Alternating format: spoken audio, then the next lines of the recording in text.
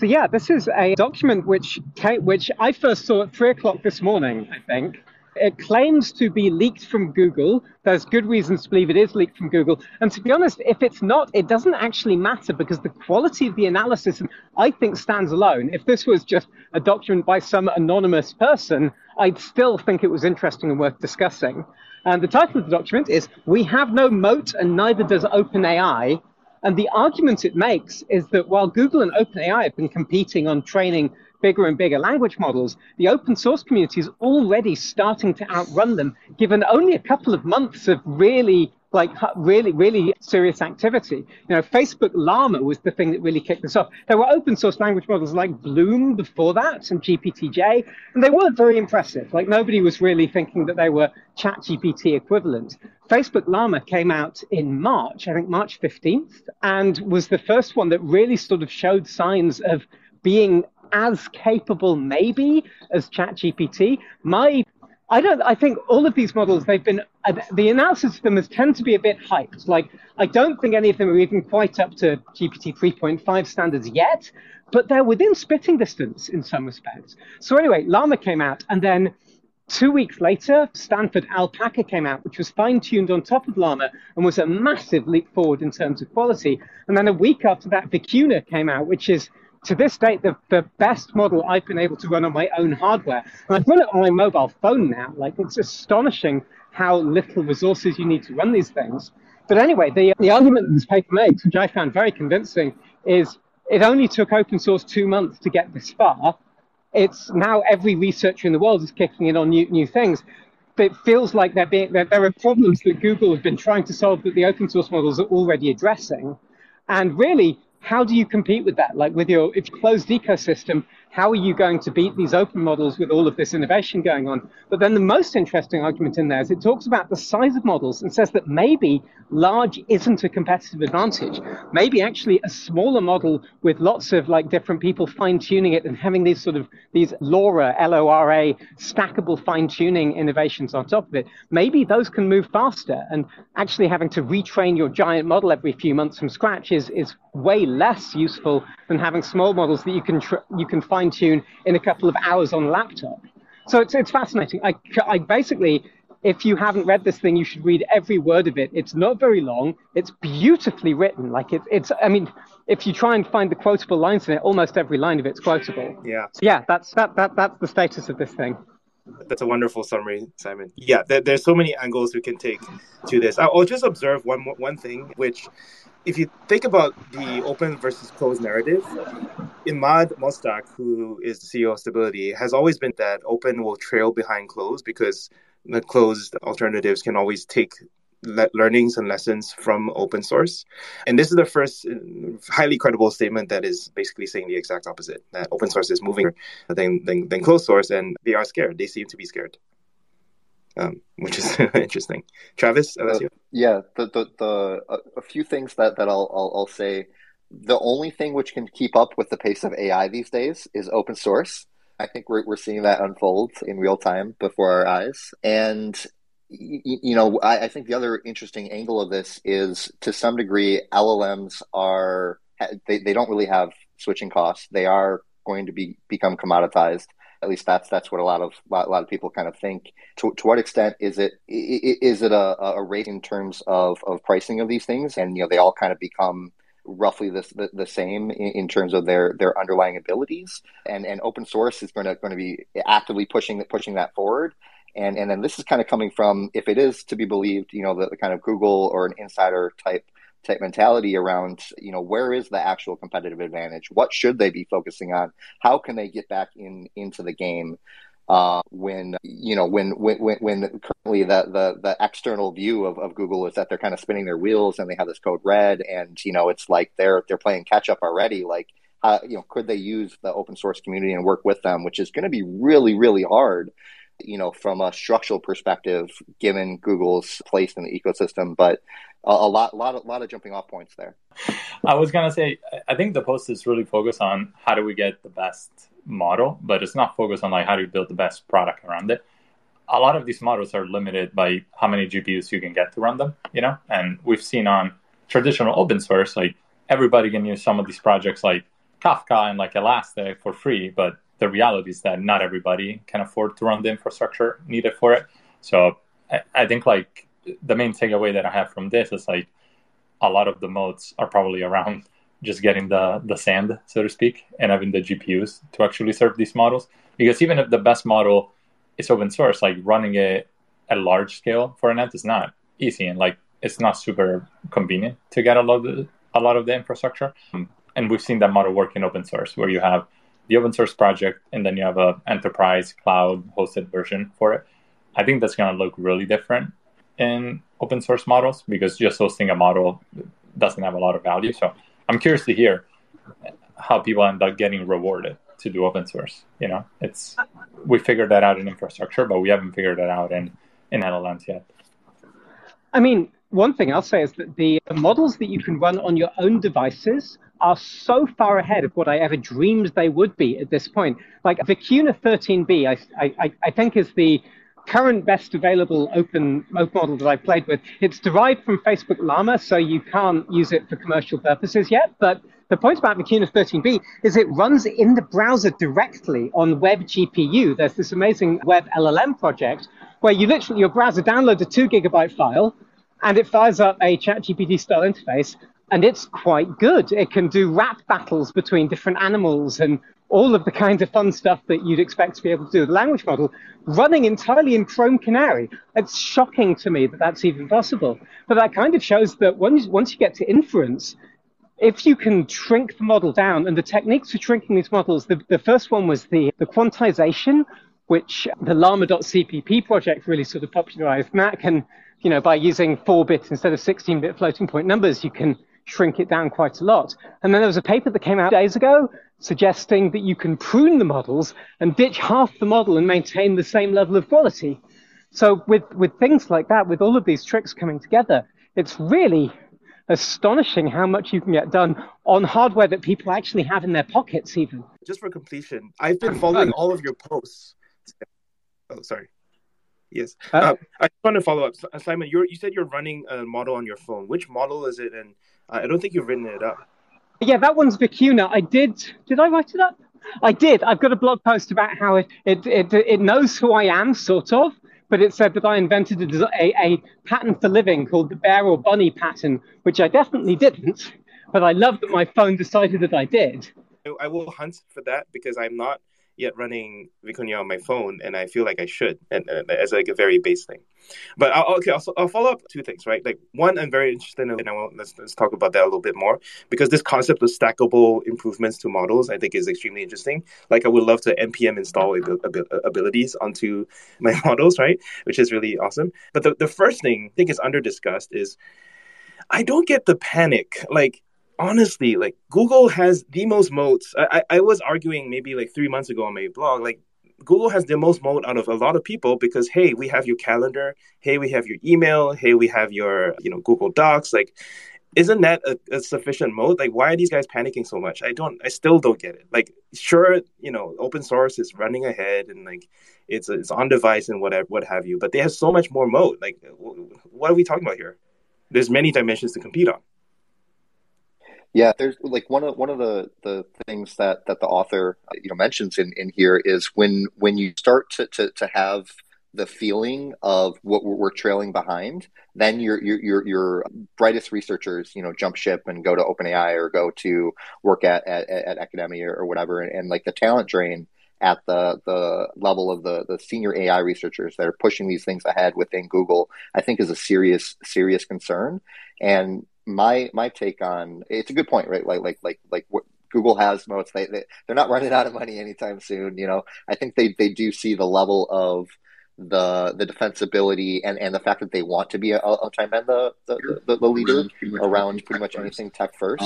There's definitely have lost that feeling, right? And to what degree they can with the open source community to get that back and help drive that. All of the Llama subset of models with Alpaca and Vicuna, et cetera, that all came from Meta. right? Like that, yeah, like it's not licensed in an open way where you can build a company on top of it, but is now kind of driving this family of models. Like there's a tree of models that they're leading, and where is Google in that playbook? Like for a long time, they were the one releasing those models, being super open, and now it's just they seem to be trailing, and there's people jumping ship. And to what degree can they close off those wounds and focus on where they have unique ability to gain momentum, I think is a core part of my takeaway from this.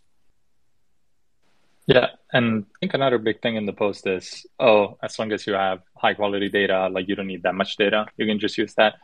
The first party data loops are probably going to be the most important going forward if we do believe that this is true. So Databricks, we had Mike Conover from Databricks on the podcast, and they talked about how they came up with the training set for DALL-E, which they basically had Databricks employees write down very good questions and very good answers for it. Not every company has the skill to do that. And I think, products like Google, they have millions of people writing Google Docs, they have millions of people using Google Sheets, they have millions of people writing stuff, creating content on YouTube. The question is, if you want to compete against these companies, maybe the model is not what you're going to do it with because the open source kind of commoditizes it. But how do you build even better data first party loops? And that's kind of the hardest thing for startups, right? Like even if we open up the models to everybody and everybody can just go on GitHub or Hugging Face and get the weights to the best model, but get enough people to generate data for me so that I can still make it good. That's what I would be worried about if I was a new company. How do I make that happen really quickly? I'm not convinced that the data is that big a challenge. So there's this project. So the problem with Facebook Llama is that it's not available for commercial use. So people are now trying to train a alternative to Llama that's entirely on openly licensed data. And the biggest project around that is this Red Pajama project. They released their training data a few weeks ago, and it was 2.7 terabytes, right? So actually tiny, right? You can buy a laptop that you can fit 2.7 terabytes on. Nothing. But it was the same exact data that it was the same thing that Facebook Llama had been trained on. Because for your base model, you're not really trying to teach it facts about the world. You're just trying to teach it how English and other languages work, how they fit together. And then the real magic is when you fine tune on top of that. That's what Alpaca did on top of Llama and so on. And the fine tuning sets, it looks like tens of thousands of examples to kick one of these raw models into shape. And tens of thousands of examples, like Databricks spent a month and got the 2,000 employees of their company to help kick in, and it worked. You've got the Open Assistant project and crowdsourcing the stuff now as well. So it's achievable. Sore throat. I agree. I think it's a fascinating point. Actually, so I've heard through the grapevine that Red Pajama's model trained on the data that they released is going to be releasing tomorrow. And it's a very exciting time because there's a couple more models that are coming down the pike, which are independently produced. And so, yeah, everyone is challenging all these assumptions from first principles, which is fascinating. I did wanted to try to get a little bit more technical in terms of the specific points raised, because this doc was just amazing. Can we talk about LoRa? I'll open it up to Simon again if he's back. I'd rather someone else take on LoRa. I know as much as I've read in that paper, but not much more than that. So I thought this was kind of like an optimization technique. So LoRa stands for low rank adaptation. But this is the first mention of LoRa as a form of stackable improvements, where I forget what. Let me just kind of Google this. But obviously, anyone who's more knowledgeable, please come on in. All I've learned is through ChatGPT. I spent about 20 minutes on GPT-4 trying to figure out what LoRa was. I studied computer science, but this is not my area of expertise.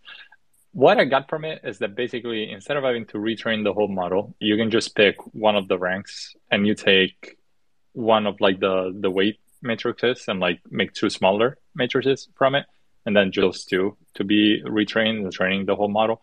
So all these techniques, saves a lot of. Yeah, you freeze part of the thing and then you just train a smaller part. Exactly. That seems to be an area of a lot of fruitful research. Yeah, I think Mini GPT-4 recently did something similar as well. And then there's a sparse model people out today that also did the same thing. So I've seen a lot of LoRa bit stable. The stable diffusion community have been using LoRa a lot. So that in that case, they had the thing I've seen is people releasing LoRa's that are you train a concept like a particular person's face or something, you release, and the LoRa version of this ended up being megabytes of data, which is it's small enough that you can just trade those around, and you can effectively load multiple of those into the model. But what I hadn't realized is that you can use the same trick on language models. That was one of the big new things for me in reading the leaked Google paper today.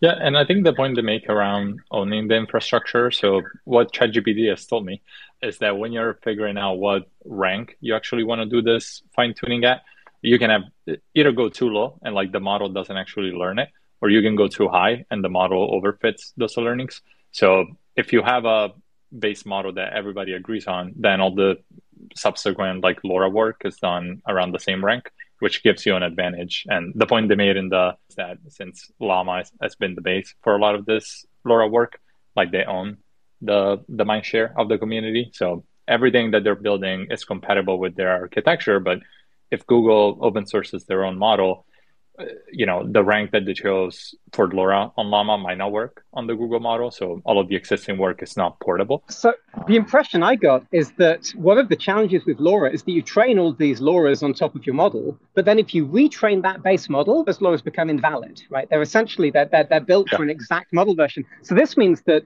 being the big company with all of the GPUs that can afford to retrain a model every 3 months, that's suddenly not nearly as valuable as it used to be.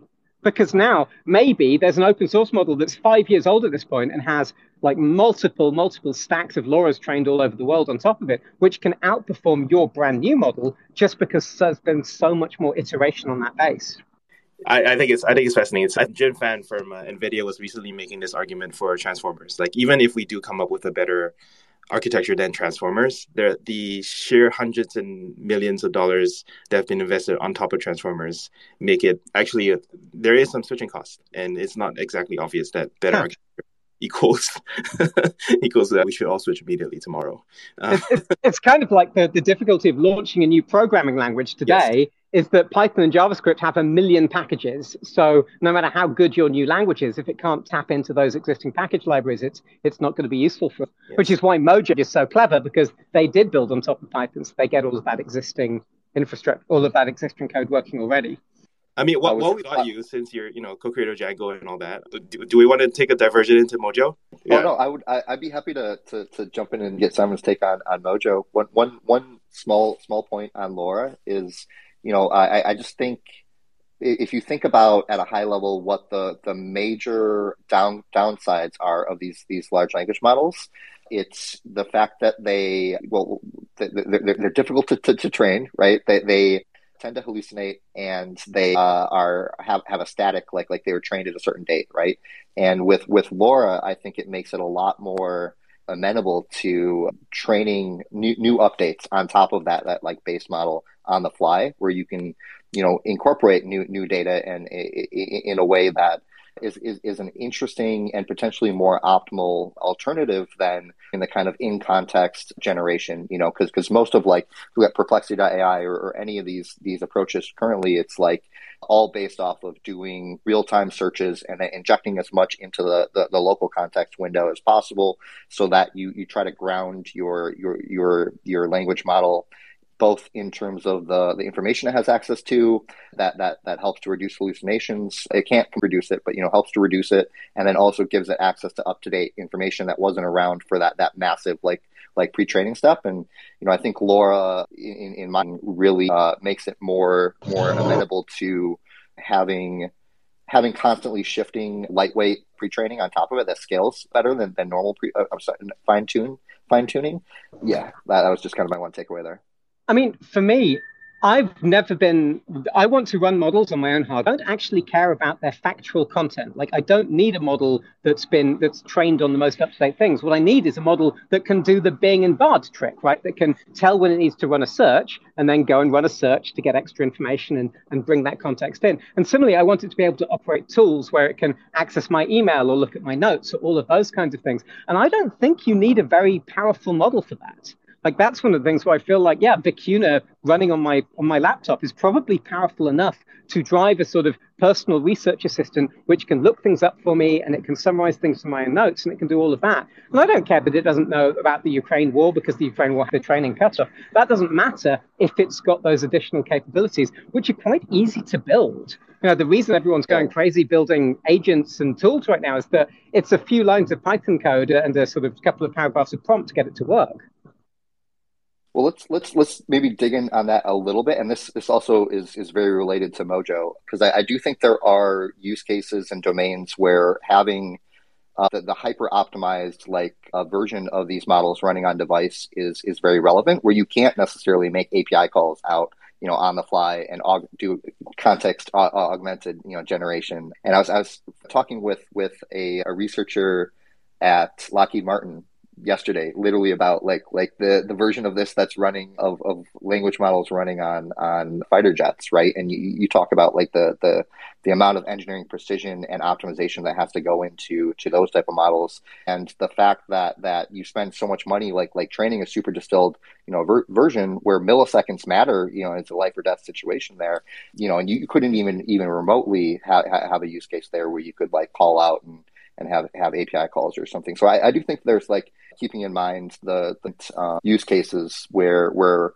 there'll be use cases that I'm more excited about, at the application level where I want to just have it be super flexible and be able to call out to APIs and have this agentic type thing. And then there's also industries and use cases where you really need everything baked into the model. Yep, agreed. my favorite piece to take on this is I think GPT-4 as a reasoning engine, which I think came from Nathan at Every.2, which I think I see the 100 score over there. Simon, do you have a few seconds on Mojo? Sure. So Mojo is a brand new programming language. It was just announced a few days ago. It's not actually available yet. I think there's an online demo, but presuming it becomes an open source language we can use. It's got really some very interesting characteristics. It's a superset of Python. So anything written in Python will just work, but it adds additional features on top that let you basically do very highly optimized code written in Python syntax, but that compiles down. The main thing that's exciting about it is the pedigree that it comes from. It's a team led by Chris Lattner. Lattner built LLVM and Clang, and then he designed Swift at Apple. So he's got three for three on extraordinarily impactful high-performance computing product. And he put together this team, and they're trying to go after the problem of how do you build a language which you can do really high-performance optimized work in, but where you don't have to do everything again from scratch. And that's where building on top of Python is so clever.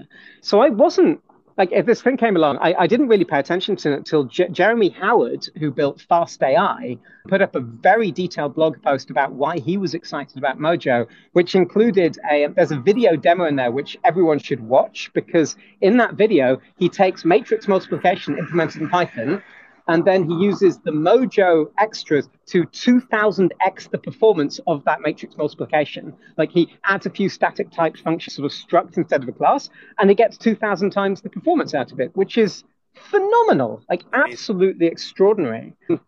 So yeah, and that got me really excited. The idea that we can still use Python and all of this stuff we've got in Python, but we can just very slightly tweak some things and get literally 1,000 times upwards performance out of the things that matter. That's really exciting. Yeah, I'm curious, how come this wasn't thought of before? It's not like the concept of a language superset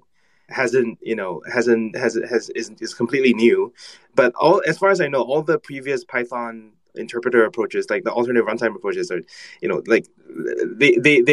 they're more sort of fit conforming to standard Python, but never really tried this additional approach of augmenting the language. I'm wondering if you have any insights there on why is this a breakthrough? Yeah, that's a really interesting question. So Jeremy Howard's piece talks about this thing called MLIR, which I hadn't heard of before, but this was another Chris Lattner project. He built LLVM as a low-level virtual machine that you could build compilers on top of. And then MLIR was this one that he initially kicked off at Google. And I think it's part of TensorFlow and things like that. But it was very much optimized for multiple cores and GPU access and all of that kind of thing. And so my reading of Jeremy Howard's article is that they basically built Mojo on top of MLIR. So they had a huge like a starting point where they knew this technology better than anyone else.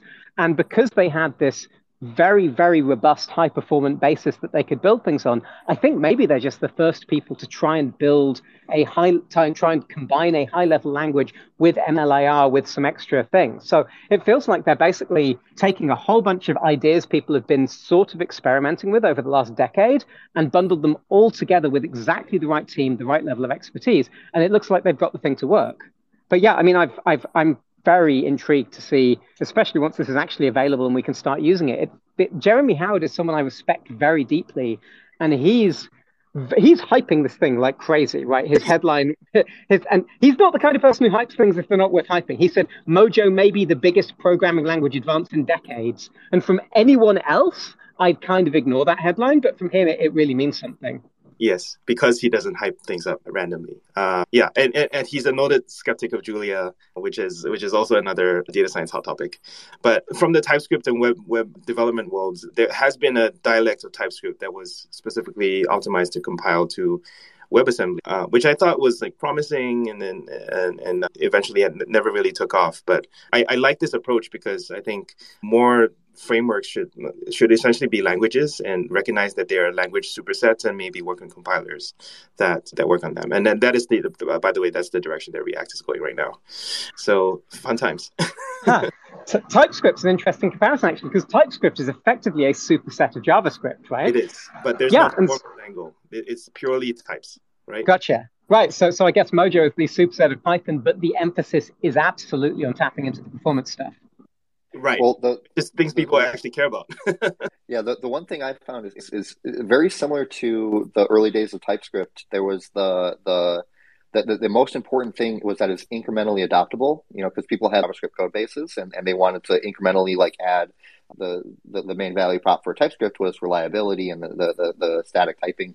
And with Mojo, we see it being basically anyone who's a target, large enterprise user of Mojo, or even researchers, they're all going to be coming from a hardcore background in Python and have large existing libraries. And the question will be, for what use cases will Mojo be a really good fit for that incremental adoption, where you can still tap into your massive Python existing infrastructure, workflows, data tooling, etc. And what does that path to adoption look like? We don't know because it's a waitlisted language, which people were complaining about. The Mojo creators were saying something about they had to scale up their servers, and I'm like, what language requires a central server? So it's a little bit sus, a little bit there's a cloud product already in place, and they're waiting for it. But we'll see. I mean, Mojo is extremely promising, and I actually want more programming language innovation this way. I was complaining years ago that programming language innovation was all about stronger types, all about more functional, more strong types everywhere. And this is the first one that's actually much more practical, which I really enjoy. This is why I wrote about self-provisioning runtimes. And I mean, this is kind of related to the post, right? If you stop all of a sudden, we're the models are all the same and we can improve them. Where can we get the improvements? It's better runtimes, better languages, better tooling, better data collection. Yeah. So if I were a founder today, I wouldn't worry as much about the model maybe, but I would say, okay, what can I build into my product? And or what can I do at the engineering level that maybe it's not model optimization because everybody's working on it, but like you said, it's why haven't people thought of this before? It's definitely super hard, but I'm sure that if you're Google or you're OpenAI or you're Databricks, you got smart enough people that can think about these problems. So hopefully we see more of this. You need Chris Lerner. Okay, I promise to keep this relatively tight. I know Simon is on a beautiful day. It is a very nice day in California. I wanted to go through a few more points that you have pulled out, Simon, and just give you the opportunity to rant and riff and what have you. Are there any other points from going back to the sort of Google OpenAI Moat documents that you felt we should dive in on? I mean, the really interesting stuff there is the strategy component, right? This idea that Facebook accidentally stumbled into leading this because they put out this model that everyone else is innovating on top of. And there's a very open question for me as to would Facebook relicense Llama to allow for commercial usage? Yeah, is there some rumor? Is that today? Is there a rumor about that? That would be interesting. Yeah, I saw something about Zuck saying that he would release the llama weights officially. Oh my goodness, no, that I admit, that's huge. Let me confirm the tweet. Let me find the tweet and then Okay. Because actually, I met somebody from Facebook Machine Learning Research a couple of weeks ago, and I pressed them on this, and they said basically they don't think it'll ever happen because if it happens and then somebody does horrible fascist stuff with this model, all of the headlines will be Berg releases a monster into the world. So a couple of weeks ago, his feeling was that it's just too risky for them to allow it to be used like that. But, a couple of weeks is a couple of months in the AI world. So, yeah, it wouldn't be. It feels to me like strategically Facebook should be jumping right on this because this puts them at the very lead of open source innovation around this stuff. So I've pinned the tweet talking about Zuck saying that Meta will open up Llama. It's from the founder of Obsidian, which gives it a slight bit more credibility, but it is the only tweet that I can find about it. So completely unsourced. We shall see. I have friends within Meta. I should just go ask them. But yeah, one interesting angle on the memo actually is that, and they were linking to this in a doc, which is apparently like Facebook got a bunch of people to do, because they never released it for commercial use, but a lot of people went ahead anyway and optimized and built extensions and stuff. They got a bunch of free work out of open source, which is an interesting strategy. I don't know if I have to I've got an exciting piece of news. I've just heard from somebody with contacts at Google that they've heard people in Google confirm the leak, that document was indeed a legit Google document, which I don't find surprising at all, but I'm now up to a 10 out of 10 on whether that's real. Excellent. Yeah, it is fascinating. Yeah, the strategy is really interesting. I think Google has been definitely sleeping on monetizing. I heard someone call when Google Brain and DeepMind merged that it was like goodbye to the Xerox PARC of our era. And it definitely feels like Google X and Google Brain were definitely Xerox PARCs of our era. And I guess we all benefit from that. So one thing I'll say about the Google side of things, there was a question earlier, why are Google so worried about this stuff? And I think it's just all about the money. The engine of money at Google is Google search and Google search ads, and who uses ChatGPT on a daily basis like me will have noticed that their usage of Google has dropped like a stone, because there are many, many questions that ChatGPT, which shows you no ads at all, is a better source of information for than Google now. And so, yeah, it doesn't surprise me that Google would see this as an existential threat, because whether or not they can be, Bard, it's not great, but it exists, but it hasn't yet either. And if I've got a chatbot that's not showing me ads and chatbot that is showing me ads, I'm going to pick the one that's not showing me ads. Yeah, I agree. I did see a prototype of Bing Chat with ads. I haven't seen the prototype yet, no. Yeah. Anyway, it will come, obviously, and then we will choose. We'll go out of our way to avoid ads, just like we always do. We'll need ad blockers in chat. Excellent. So I feel like on the safety side, there are basically two areas of safety that I sort of split it into. There's the science fiction scenarios, the AI breaking out and killing all humans and creating viruses and all of that kind of thing, the sort of the Terminator stuff. And then there's the people doing bad things with AI. And that latter one is the one that I think is much more interesting. And, because things like romance scams, right? Romance scams already take billions of dollars from vulnerable people every year. Those are very easy to automate using existing tools. I'm pretty sure Vicuna 13B running on my laptop could spin up a pretty decent romance scam if I was evil and wanted to use it for that. So that's the kind of thing where I get really nervous about it, like the fact that these models are out there and bad people can use these to do bad things, most importantly at scale. Like romance scamming, you don't need a language model to pull off one romance scam, but if you want to pull off 1,000 at once, the language model might be the thing that helps you scale to that point. And yeah, in terms of the science fiction stuff, and also a model on my laptop that can guess what comes next in a sentence, I'm not worried that that's going to break out of my laptop and destroy the world. I get slightly nervous about the huge number of people who are trying to build AGIs on top of these models, the baby AGI stuff and so forth, but I don't think they're going to get anywhere. I feel like if you actually wanted a model that was was a threat to humanity. A language model would be a tiny corner of what that thing was actually built on top of. You'd need goal setting and all sorts of other bits and pieces. So yeah, for the moment, the science fiction stuff doesn't really interest me, although it is a little bit alarming seeing more and more of the very senior figures in this industry sort of tip the hat and say, you know, we're getting a little bit nervous about this stuff now.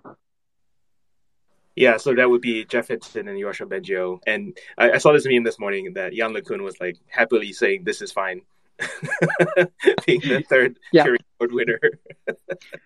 But you'll see a lot of the the people who've been talking about AI safety for the longest are getting really angry about the science fiction scenarios because they're like, no, the thing that we need to be talking about is the harm that you can cause with these models right now today, which is actually happening.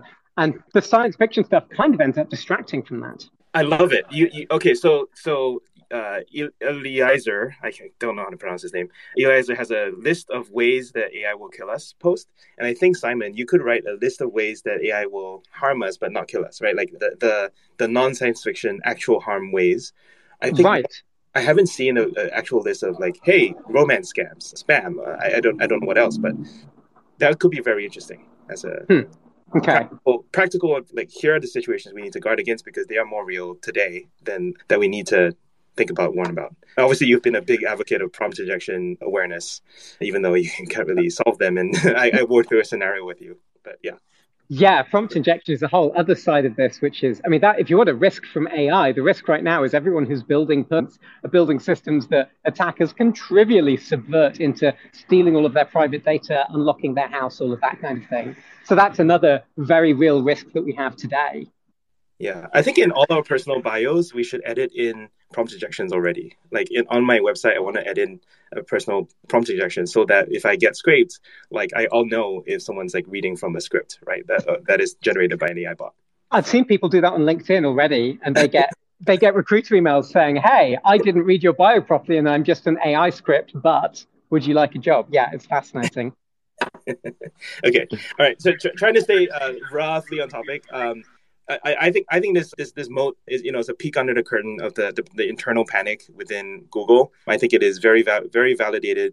I'm not so sure they should care so much about small models or like on device models, but the other stuff is interesting. There was a comment at the end that you had, Simon, about as for OpenAI themselves, OpenAI doesn't matter. Right. So this is a Google document talking about Google's position in the market and what Google should be doing. But they had a comment here about OpenAI. They also said OpenAI had no moat, which is a interesting and brave comment, given that OpenAI, is the leader in a lot of these innovations.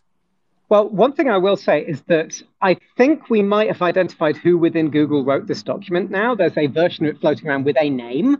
And I looked them up on LinkedIn. They're heavily involved in the AI corner of Google. So my guess is that at Google, and this when I've worked for companies, I'll put out a memo. I'll write up a Google Doc and I'll email it around. And it's nowhere near the official position of the company or of the executive team. It's somebody's opinion. And so I think it's more likely that this particular document is somebody who works for Google and has an opinion and distributed internally, and then it got leaked. I don't know if it's necessarily represents Google's sort of institutional thinking about this. I think it probably should. Again, this is such a well-written document. It's so well argued that if I was an executive at Google and I read that, I would be thinking pretty hard about it. But yeah, I don't think we should see it as sort of the official secret internal position of the company. Yeah. First of all, I might promote that person because he's clearly more. Oh, definitely. He's really. I would hire this person on the strength of that document. But second of all, this is more about OpenAI. Like I'm not interested in Google's official statements about OpenAI, but I'm just interested like his assertion that OpenAI doesn't have a moat. That's a bold statement. I don't know. It's got the best people. Well, I would say two things here. One, it's really interesting, just at a meta point that they even approached it this way of having this public leak. It kind of talks a little bit to the fact that they felt that doing internally like wasn't going to get anywhere, or maybe this speaks to some of the like middle management type stuff or within Google. And then to the point about like OpenAI not having a moat, I think for large language models, it will be over time kind of a race to the bottom, just because the switching costs are so low compared with traditional cloud and SaaS. And there will be differences in quality, but like over time, if you look at the limit of these things, like I think Sam Altman has been quoted a few times saying that the the marginal price of intelligence will go to zero over time. And the marginal price of energy powering that intelligence will also head over time. And in that world, if you're providing large language models, they become commoditized. Like, yeah, what is your moat at that point? I don't know. I think they're extremely well positioned as a team and as a company for leading this space. I'm not that worried about that, but it is something from a strategic point of view to keep in mind about large language models becoming a commodity. So it's quite short, so I think it's worth just reading that entire section. It says, epilogue, what about OpenAI? All of this talk of open source can feel unfair given OpenAI's current closed policy. Why do we have to share if they won't? That's talking about Google sharing. But the fact of the matter is, we are already sharing everything with them in the form of the steady flow of poached senior researchers. Until we stem that tide, secrecy is a moot point. I love that. That's so salty. And in the end, OpenAI doesn't matter. They are making the same mistakes that we are in their posture relative to open source, and their ability to maintain an edge is necessarily in question. Open source alternatives can and will eventually eclipse them unless they change their stance. In this respect, at least, we can make the first move. So the argument this paper is making is that Google should go like Meta and just lean right into open sourcing it and engaging with the wider open source community much more deeply, which OpenAI have very much signaled they are not willing to do. But yeah, read the whole thing. The whole thing is full of little snippets like that. It's just super fun. Yes, read the whole thing. I also appreciated the timeline because it set a lot of really great context for people who are out of the loop. So yeah.